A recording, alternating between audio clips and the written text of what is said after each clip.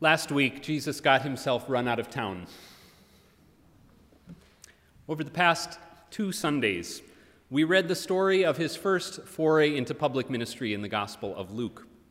He stood up in his hometown synagogue in Nazareth and, surrounded by all the aunties and uncles and friends and neighbors who had known him his whole life, he read from the prophet Isaiah, those beautiful words about bringing good news to the poor and release to the captives. "This guy's all right," everyone said. "That's a lovely passage of Scripture to read. Haven't heard that one in a while. Good choice, Jesus." They were all pleased, Luke tells us, until Jesus got to the meat of his first sermon. The poor and the captives, the blind and the oppressed, the ones God is concerned about and the ones God means for us to be concerned about, aren't just here in our little village, or here among people who speak our language or practice our religion. They are everywhere, he said, even and especially among people very different from us. This message was less popular. As Christine reminded us last week, Jesus didn't end up with a warm welcome in his hometown. He narrowly escaped being tossed from a cliff. So his preaching career didn't start out so well, but things picked up quickly.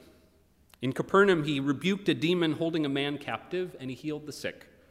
In synagogues throughout Judea, he preached about the kingdom of God to enthralled hearers. The welcome in all those places was different. Here, people were eager to listen. Here, they were hungry for the good news Jesus brought, and word began to spread. And then one morning, when our reading begins today, Jesus finds himself facing yet another crowd, pressing in on him to hear the word of God. He's at the shore of the Sea of Galilee, and, well, he could probably find a rock or something else to stand on to address this crowd. He happens to notice some boats nearby. And the idea of a floating pulpit sounds kind of cool. So he climbs into a boat that's sitting there by the shore and asks its owner, a guy named Simon, to row him out into the lake a bit. Simon, along with a few others, is washing nets here. Now, I'm not a fisherman, but I'm guessing you don't usually do that before you go out fishing. You probably wash up after you are all done, sort of a last task before clocking out for the day. Simon is finished with his work for the moment. That should be clear to anybody looking. And he's probably looking forward to going home and getting something to eat and going to bed. So I could imagine a less than charitable response to this bright-eyed teacher who thinks it would be fun to have a little ride out in the water and give his lecture from there. "Sorry, pal, I am on my way home. Find your own pulpit." But Simon doesn't say that. He climbs back in the boat with his half-washed nets, and he takes this strange visitor out on the lake so he can have a floating platform for some teaching. I sort of imagine Simon closing his eyes in the back of the boat during this time, dreaming of some warm clothes and of his plate of eggs and toast back home. Finally, class is over, and Simon rouses himself to row back to shore. But Jesus has one more request. "Now put out into the deep water and let down your nets for a catch." Okay, here's where things get sticky, because this is a different kind of request. Before, Jesus was sort of asking for a favor, but now he's actually encroaching on Simon's territory. I mean, who's the fisherman here? Who spends countless hours out on the water? Who knows the lake and all the places where fish are likely to be found? It is not the landlubber from Nazareth, the guy who spends his days wandering the roads and talking, for crying out loud. Jesus is asking him to turn the boat around, to row not back to shore and home, but out into the deeper water, and to lower the nets. I have to imagine Simon being a little bit irked at this brazen request, and he is also clearly tired. "Master, we have worked all night long and have caught nothing," he says. "All night. Hours we have spent out there, in all the places where the fish might be found. We have been at this work for a long time, and I can tell you there's nothing there, especially now at this time of day. with the sun high up in the sky. I want to pause here in the story and linger for a moment, because I have a hunch that at least a few of us know something right now about the sort of exhaustion that is there in Simon's voice. We have been at this pandemic thing for so long, adapting and readapting and grieving and waiting. We have been at this justice work for so long, speaking up and advocating and seeking positive change. We have been at this faith work for so long, praying and hoping and envisioning a world made whole.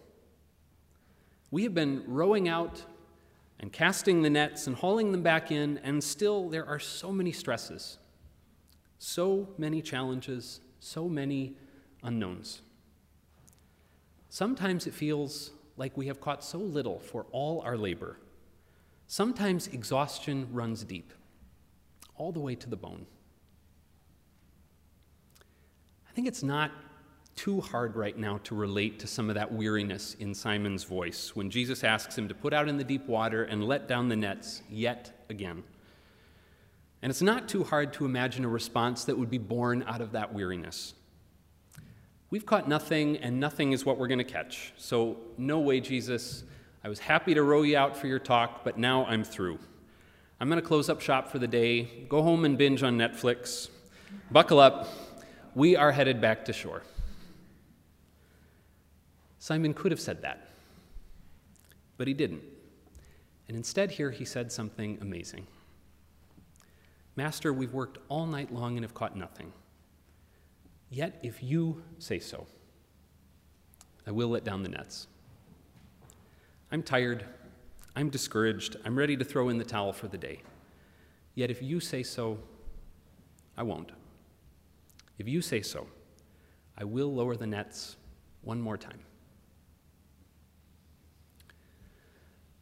Obedience is one of those words we probably don't like the sound of very much.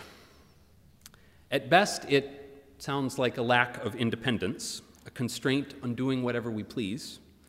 And at worst, it brings up images of blind dependence or abuses of power, any number of cases where those in positions of authority have demanded absolute unthinking obedience from those in their care. When to obey and when to disobey is, of course, a complicated question when it comes to human leaders, political or religious or familial. But when it comes to Jesus, there's no getting around it. Obedience is part of what's asked of his followers. The Gospels don't give us a Jesus who sort of wakes up every morning and says to his disciples, "So, what do you all feel like doing today?" No, he very deliberately doesn't leave them to just do the same old things they've always done, to follow their every whim and wish.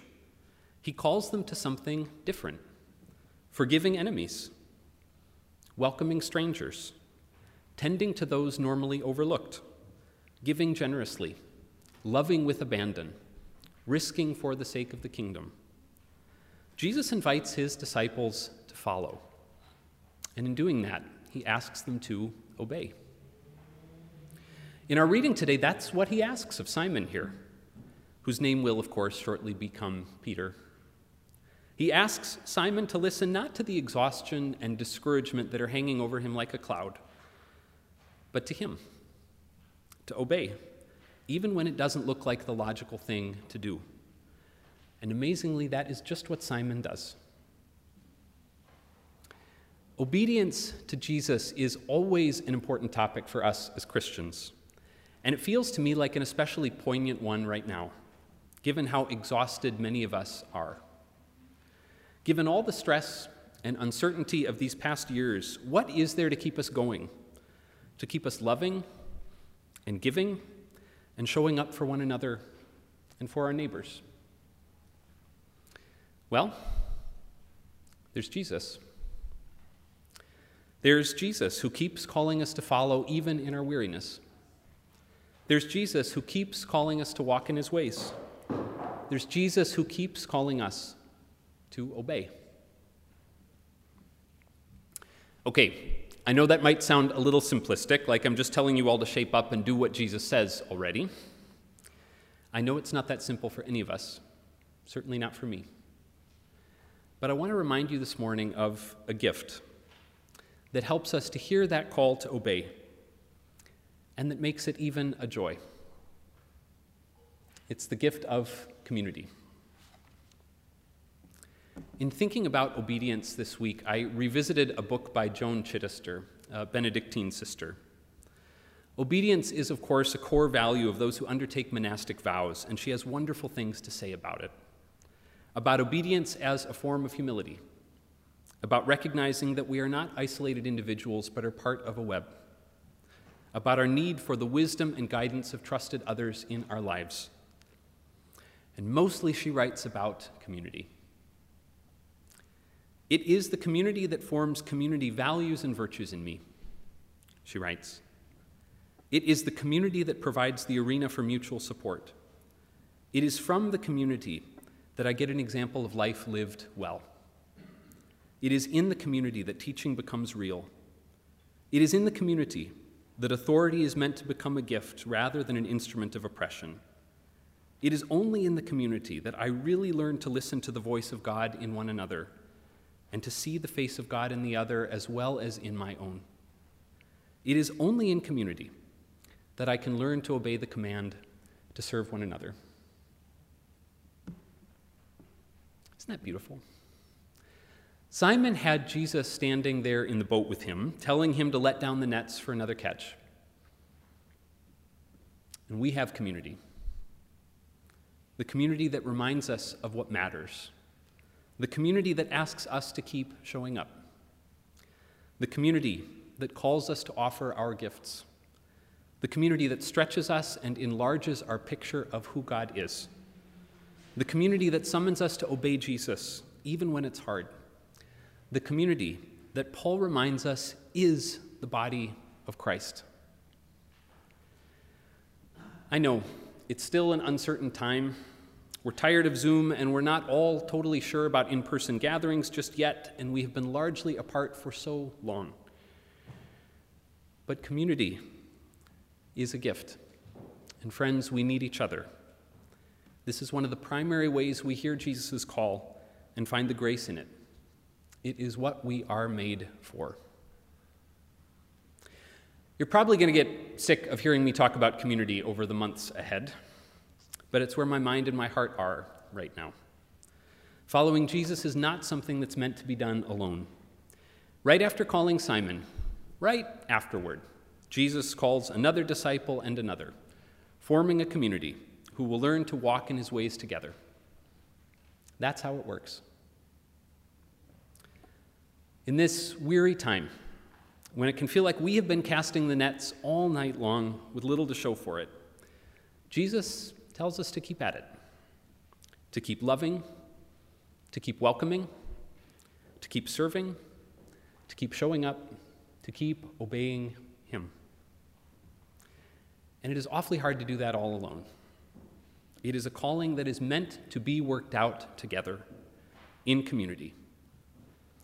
Here, together, we find that calling to be what it is: grace, a gift, even joy. Thanks be to God. Amen.